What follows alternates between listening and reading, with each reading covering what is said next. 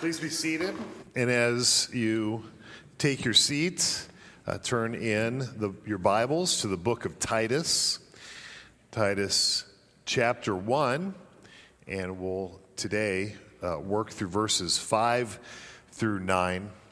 Titus 1, 5 through 9 is our word for today.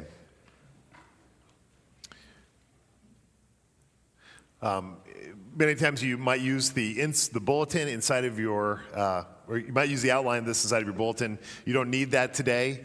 I changed all of it. So, but you might see it again next week. Anyways, I had so much that I split it up into 2 weeks. And so get a fresh sheet of paper or that blank sheet in your bulletin and use that to take notes on instead today.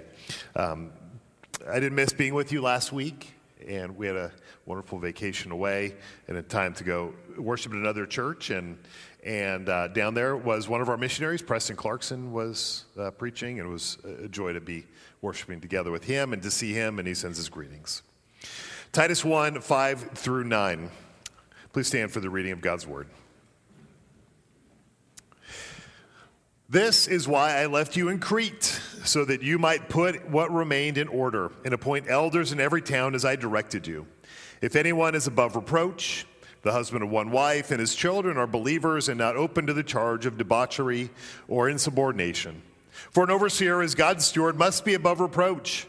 He must not be arrogant or quick-tempered or a drunkard or violent or greedy for gain, but hospitable, a lover of good, self-controlled, upright, holy, and disciplined. He must hold firm to the trustworthy word as taught, so that he may be able to give instruction in sound doctrine and also to rebuke those who contradict it. This is God's word. May I add his blessing to the reading of it. You may be seated. Well, we did have a joyful vacation. We went to Williamsburg, and we spent a week in Williamsburg. We did some RV camping. Actually, we weren't down there, but it gave us a chance to go see all of the things that are around there, some more amusement and recreation oriented, and some other things more educational and learning. One of the educational places we went to was Yorktown, and as you know, this turning battle in the American Revolution and the victory of the Continental Army against the mighty British military that was stationed there. As I was there, it was a reminder to me of how while the Declaration of Independence, which we celebrated the 4th of July this last week, while the Declaration established our nation, there was so much work to be done after that. And as you know the story, the Continental Army, by the time we get to 1781, had not seen a lot of success. But George Washington secretly moved his troops down towards Virginia because he knew that the British military were in a vulnerable spot. The French had additionally come in to assist in the war, and he knew that he could win a critical battle, and that was something that he did. The British surrendered, and it was something that they never recovered from that loss. It was, that war for independence was soon over after that. And in just going over the story again, being there was the reminder of the model that George Washington was. He was called, first in war, first in peace, first in the hearts of his countrymen. And a lot of that is because he set the standard for leadership for every president who's come after him. He refused to become king when he could have. He voluntarily stepped aside from the presidency and peacefully handed power over to his successor, John Adams. Such a leader that even today, the United States Senate reads Washington's farewell address every year, reads it out loud. He's the model for future presidents. He's a model for leadership, for political leadership inside of our nation.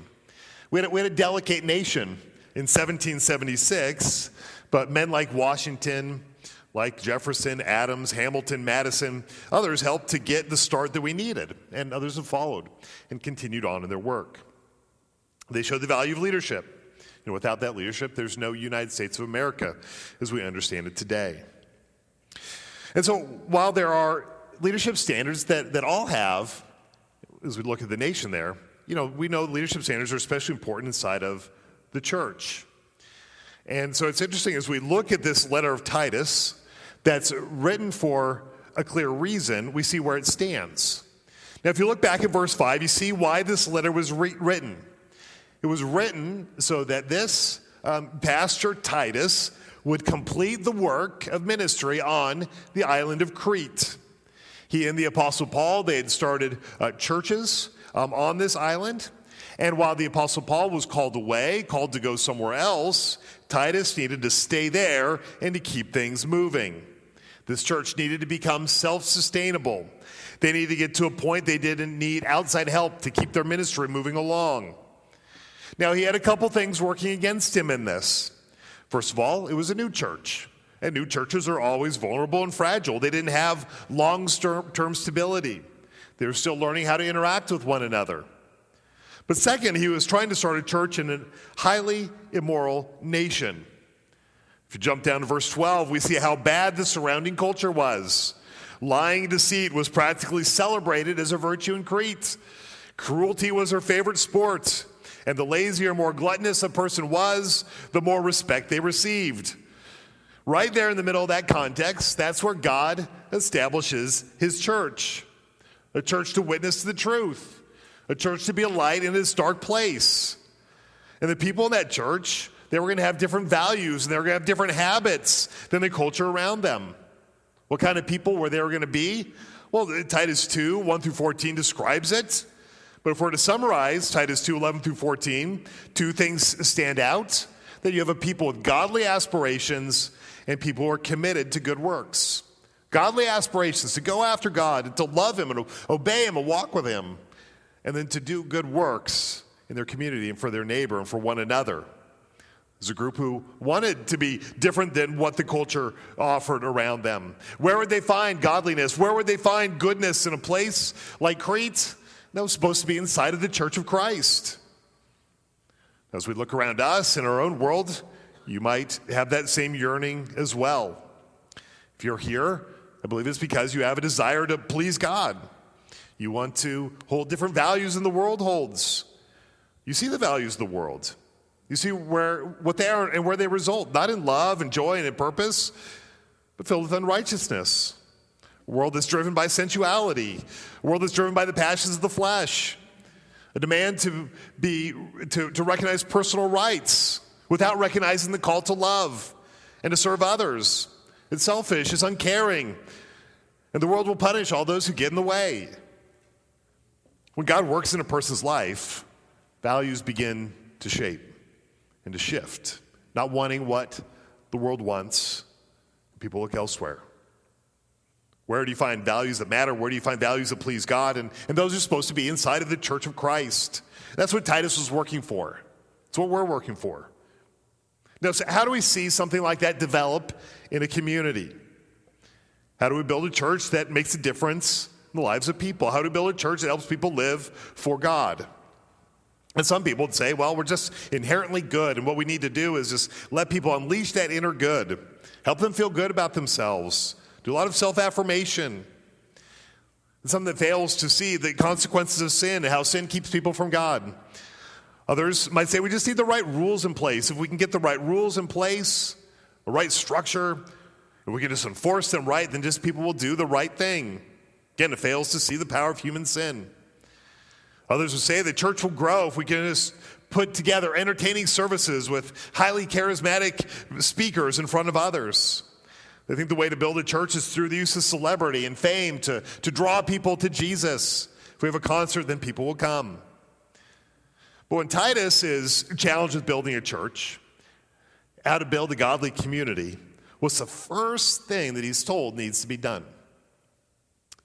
What Paul says here in this letter is to establish leadership. Verse 5 says his first step is to appoint elders in the church. Leadership is essential to any godly community. God gives godly leadership to grow a godly people. It may not always be sleek and entertaining. It may not always seem to work super fast. It may seem unimpressive in the world's eyes, but this is God's way and it's effective for God's purposes. That's because our leaders are the ones who carry a moral vision. They carry a moral vision, and what leaders do is they pass on a moral vision to the people they lead. Whatever guidance and direction and management that a leader may give, we look to our leaders ultimately for spiritual and moral vision. What is good? What matters? What should we be doing, and why should we be doing it? When we can talk about business leaders, head of a home, political leaders, all leaders provide some level of spiritual and moral vision. The question we'd have for any of those other leaders is, where's your ground? Where's your ground for leadership? Is it grounded in what is good in God's eyes? Leaders provide not just policies and practices, but an example to follow. And this is especially important for the church. It's no more evident than if we take just even a quick look through Israel's history in the Old Testament. When Israel in the Old Testament, when their leaders were godly, the people tended to be more godly. When they were ungodly, the people were led into all kinds of immoral practices. I think a good example of this comes in the book of Judges. If I was just take one paragraph which describes it so well, it's in Judges chapter 2, starting verse 16. Judges 2:16 just gives us a pattern, and it's repeated over and over in the life of this nation. It says, "The Lord raised up judges who saved Israel out of the hands of those who plundered them. Yet they did not listen to their judges, for they whored after other gods and bowed down to them. They soon turned aside from the way in which their fathers had walked, who had obeyed the commandments of the Lord, and they did not do so. Whenever the Lord raised up judges for them, the Lord was with the judge." Right? Good leaders, good leadership, godly leadership. "He saved them from the hand of their enemies all the days of their judge. For the Lord was moved to pity by their groaning because of those who had afflicted and oppressed them. But whenever the judge died, they turned back and were more corrupt than their fathers, going after other gods, serving them and bowing down to them. They did not drop any of their practices or their stubborn ways. So the anger of the Lord was kindled against Israel, and he said, 'Because my people transgress my covenant that I've commanded their fathers and not have obeyed my voice, I will no longer drive out before them any of the nations that Joshua left when they died, in order to test Israel by them whether they will take care to walk in the way of the Lord as their fathers did or not.' So the Lord left those nations, not driving them out quickly, and he did not give them into the hand of Joshua." But we see this pattern. Godly leader comes up, they follow, they see this success in following God and in seeking him, and then he leads. There's a vacuum of leadership going in other ways, going against God, until another one comes up, leading him in a godly direction. It's just a pattern that's repeated. The leaders provided, these judges provided a moral and spiritual vision that the others followed. And it's still that way. Leadership still functions that way. Some advice I recently got was, don't work for someone you don't want to be like. I heard that. Don't work for someone you don't want to be like. It's really true in the Church of Jesus Christ. You don't sit under someone you don't want the spiritual, moral life like. So what kind of qualities do we need inside of our church leaders? And that's what these verses are about. And we're going to focus more on the qualities next week. It's really two sermons, because what I want to focus on today is, what's the importance of elders? What's the importance of this role? And what are some important things that we need to see about their work and who they are? But we see that character matters, lifestyle matters, convictions matter. Qualified leader is going to have those things with the standards of the Bible. If we want to grow as godly people, we need godly leaders. It's not programs that create godly people. There's not godly leaders. State education systems cannot create a good people if it's separated from God and the family. Neither will big events. Programs are okay and events are okay, but they don't create godly people. That's why as parents, we remember we can't just bring our kids to church or bring them to Christian school and think they will love God and follow God. It's something that we want to demonstrate as modeling in the home. If we live godlessly in the home, it probably will be no surprise that our children will believe that they have no need of God in their lives. Example matters. Leadership matters. If you think about Jesus' ministry, how did he model most of his 3 years of ministry? Well, he trained his 12 disciples, his 12 apostles. He walked with them. He talked with them. He spent most of his time with them. He built up them in character, in knowledge, and convictions. He impacted their whole lives. Raising leaders mattered to Jesus. He spent time with them to do it. He was a leader to them, to know them. In a lot of ways, it was a really relatively unimpressive plan. When he died, he hardly had anyone following him. Even after the resurrection, there were not many followers. The people who wanted Jesus dead probably breathed a sigh of relief, thinking that the movement was dead also. But what happened? Those few leaders told a few more, and they trained others, so that today we see a church that is spread over the entire world. The spread of the church is not only a miracle of God's work, but is an affirmation that personal involvement in the lives of others is God's way of growing his church. And so Titus's instructions here are to appoint elders and appoint leaders inside of the church. So what is an elder? An elder is an officer in the church, an ordained leader inside the church. They may be pastors. Pastors are pastors like myself, like Pastor Doug, like Pastor Sam, Pastor Skip, and soon, Lord willing, Pastor Bob, right? We are all elders. We call us teaching elders, but they're also ruling elders in the church, men who are not pastors. But they have the same role of leading the church, just with different functions. And so when the church was first started, we know before there was elders, there was apostles. Apostles lived with Jesus. Apostles heard Jesus speak. They saw him resurrected from the dead. The apostle Paul was one of them. But the apostles wouldn't continue. They were temporary for the church. They'd set that doctrinal foundation for it, and then they would pass that leadership off to elders, local elders in these congregations. In Acts 14:23, we see elders mentioned. Because as the apostles traveled throughout the lands and started churches, they left behind elders to lead the church. Acts 14:23 says, when they had appointed elders for them in every church, with prayer and fasting, they committed them to the Lord in whom they had believed. There was not an apostolic succession down through the ages, but God has moved in leadership from apostles to elders. So what does that leadership look like? Some of the things we see inside of Titus 1:5-9 is we see that the church needs multiple elders, not just one. Notice he says to appoint elders, not just a single elder. The church needs mutual ministry. The church needs accountability of many elders, not just a single bishop running things. Often churches keep looking to celebrity-like people with the hope of starting a great movement in the church. Some groups even sell expensive programs to attract people in by building highly exciting and entertaining experiences. Well, here's where history continues to show that celebrity pastors will not build a godly people. I mean, sometimes there is a growth that happens there, but oftentimes that movement fails to continue after that person leaves. Oftentimes a celebrity pastor will follow under the burden and the pride of his own leadership. Oftentimes churches will compromise with the truth in order to gain new people under that celebrity pastor. Here's why I think that is that godliness grows in community. It doesn't grow by being isolated fans of a celebrity-like person. Celebrity doesn't unite, community unites. That's where we find accountability and where we find hope. But God's plan is a lot more ordinary than that celebrity, isn't it?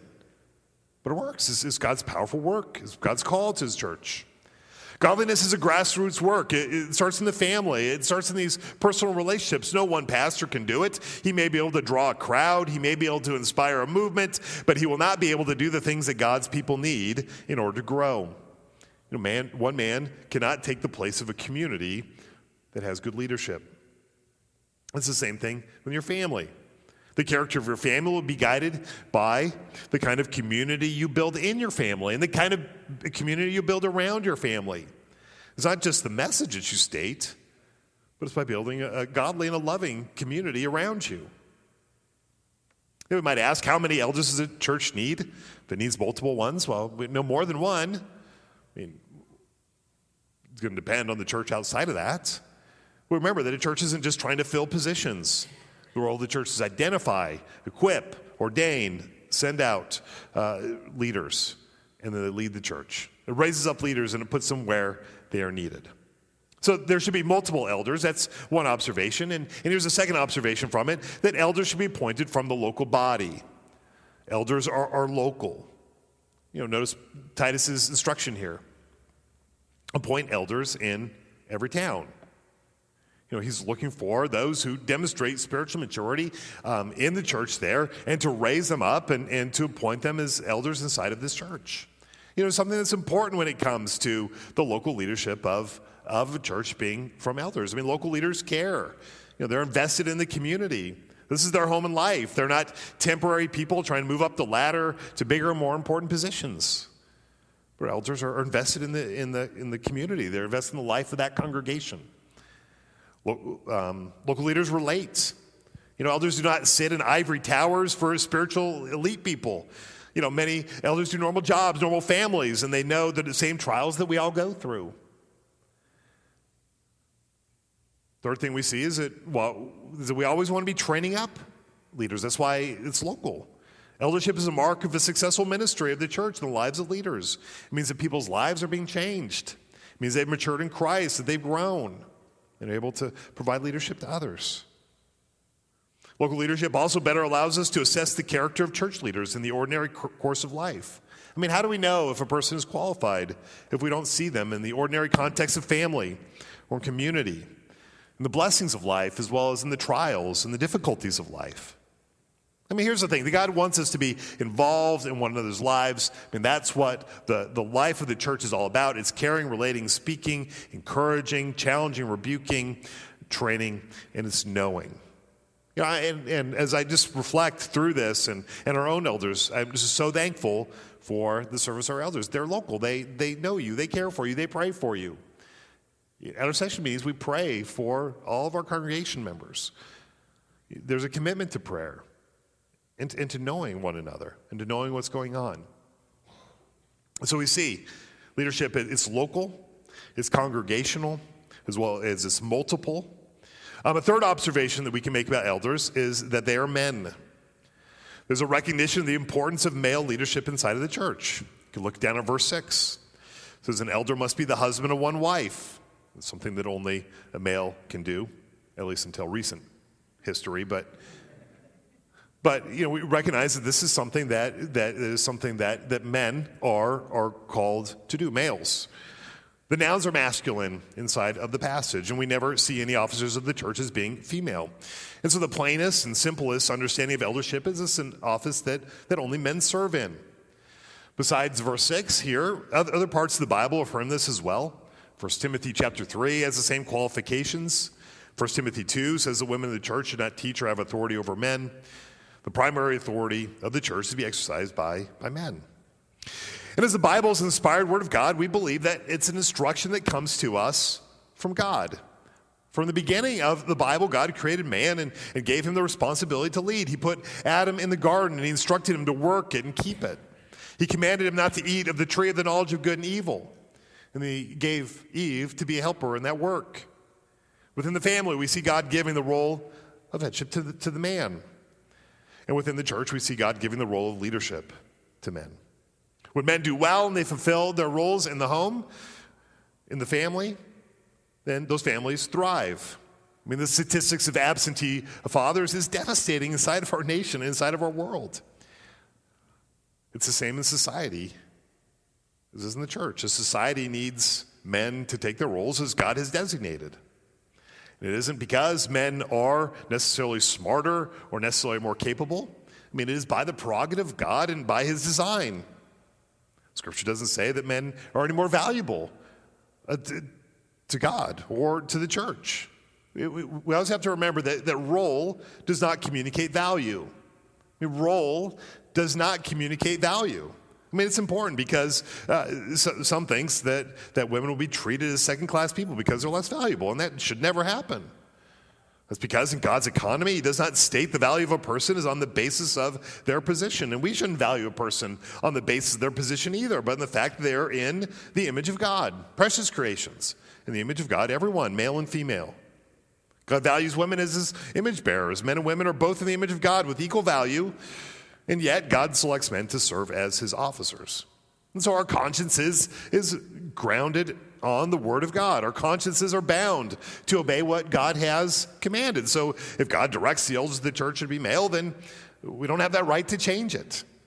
Doesn't mean that it's a popular matter in society or even in the church. Maybe it's not popular with you, I don't know. But if the Bible's plain on it, then it's something we need to be obedient in it. What happens in many churches, they try to adjust for modern times to say maybe we should have women elders, women preachers. They say that it's old-fashioned and out of the times to have only men as elders. They say that people, back when the Bible was written, they didn't appreciate women. They didn't understand their capabilities, and that we're more enlightened, and we should adjust. Not only does this have a certain pride in our view towards history in the past and towards those who've been before, but it also fails to understand what the Scriptures teach. Many churches and denominations have done what they can to accommodate changes like that. Instead of taking what the plain meaning of the Scripture is, they try to find new ways to interpret it and accommodate female elders in that case. And then what happens? What happens, and it happens over and over and over again. The church starts to go wrong in all kinds of other moral areas.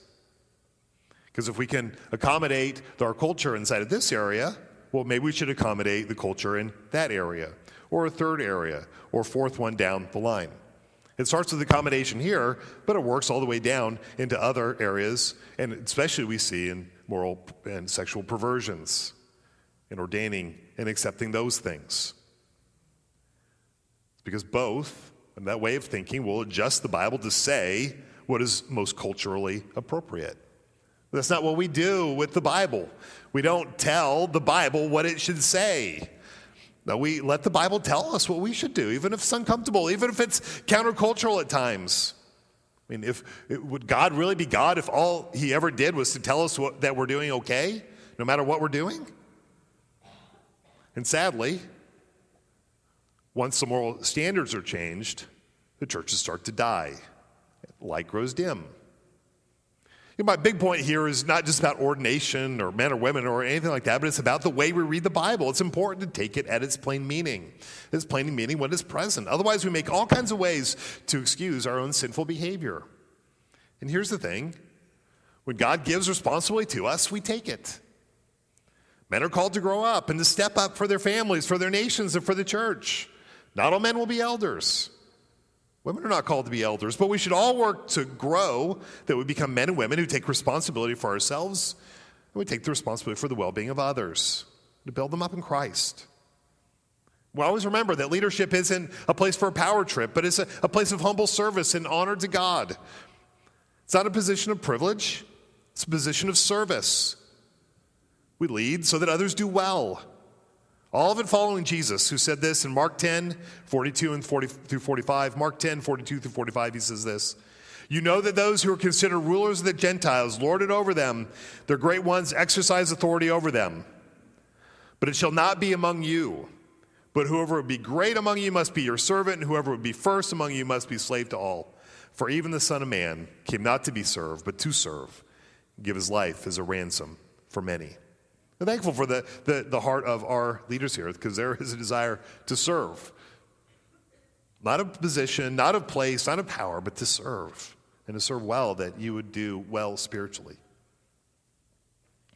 Well, the fourth observation I want to make about elders is how important they are. There are at least 3 different terms that are used to describe elders, and each one shows a different dimension, different nuance. Notice in verse 5, if you look down Titus 1:5, it calls the church leaders elders, right? The Greek word here is presbyteros. Presbyteros. That's where we get the word Presbyterian from. Meaning that our church is described in part by the type of government that we have, the types of relationships we have, the way that we govern ourselves. And that's important. Maybe that's why I take 2 weeks to do 4 verses here. I tend to think it's important. But when we call them elders, we recognize that they are examples of moral character. That's what really the rest of the passage is about, right? I'm just going to touch on it right now. But elders are examples of moral character. They show what godly character looks like. They show what spiritual maturity is. An example of how to live, how to approach God, providing wise biblical counsel for pleasing God. Jesus said that a student would be like his teacher. So then in Luke 10:35, a student would be like his teacher.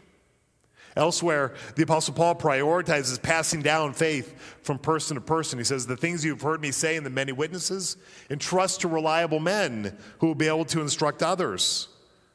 Example of moral character. It's because we become like the people we spend time with. It's why we need time with spiritually mature people. We need encouragement. We want others to lead the way in the way that we want to go. As we look forward to this fall and the importance of our care groups, just to stress it is so important. That's why we want elders. Most of our care groups are led by elders.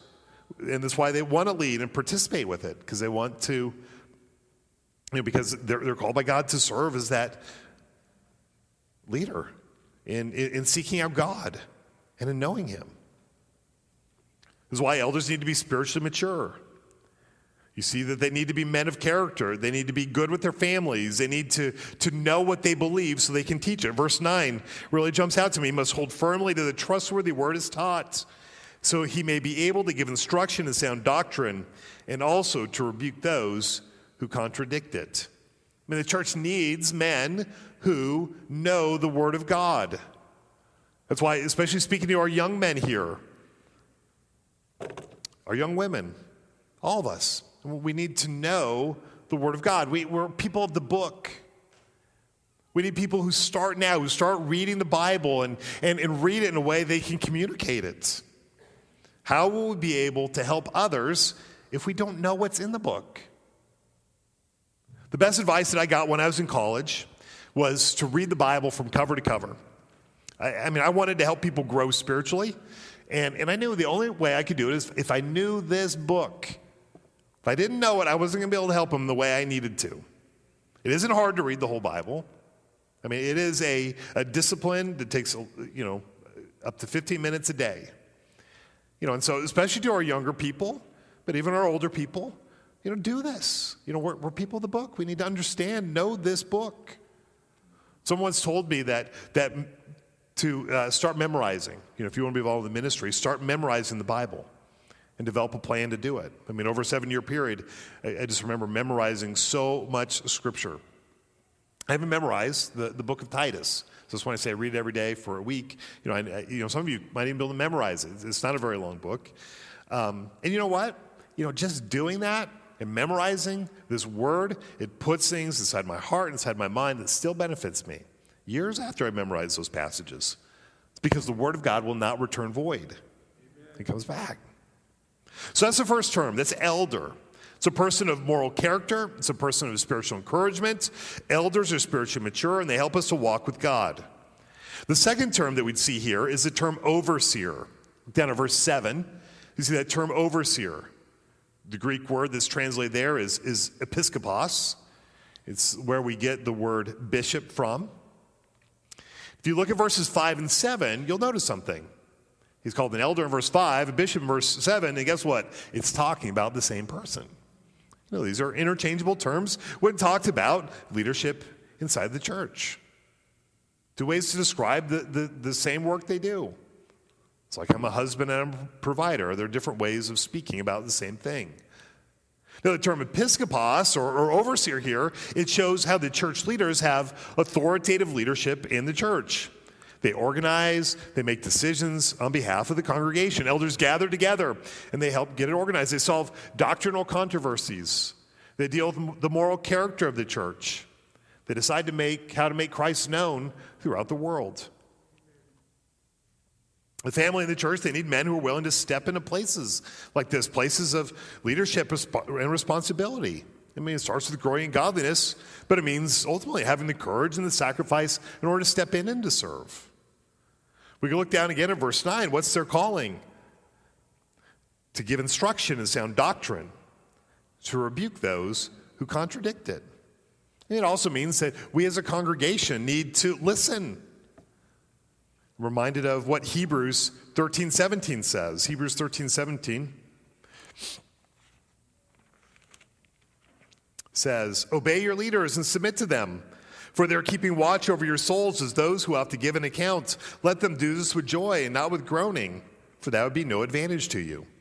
As overseers who have demonstrated spiritual maturity, as overseers who have some level of authority, there's a listening that we give in respect because we know that they care. We know that they're involved. We know there's a level of spiritual authority that's given there in the pursuit of God. And sometimes they may say things that we're uncomfortable with or challenged by. We really need to look deep inside and to consider what they're saying is really true, is right, and is good for us, and not just dismiss it on the surface. There's a challenge that we have that comes through the role of an elder, of an overseer. But they're not just disconnected leaders, and we know that. They need to know the people, and that leads to our third description. And our third description comes from 1 Peter 5, verses 1 and 2. And the third term that's there is the term shepherd. The term shepherd. It shows the kind of care that church leaders are to have. The Bible says that the Lord is my shepherd. Jesus himself says, I am the good shepherd. 1 Peter 5:4 calls Jesus the great shepherd of the sheep. And if an elder as a shepherd is going, what an elder as a shepherd knows is how much God loves his people. And he knows it's his responsibility to love them as well and to love them well. Elders should know, feed, lead, protect the church as God cares for his church. So as elders, church leaders then, they are moral and spiritual examples.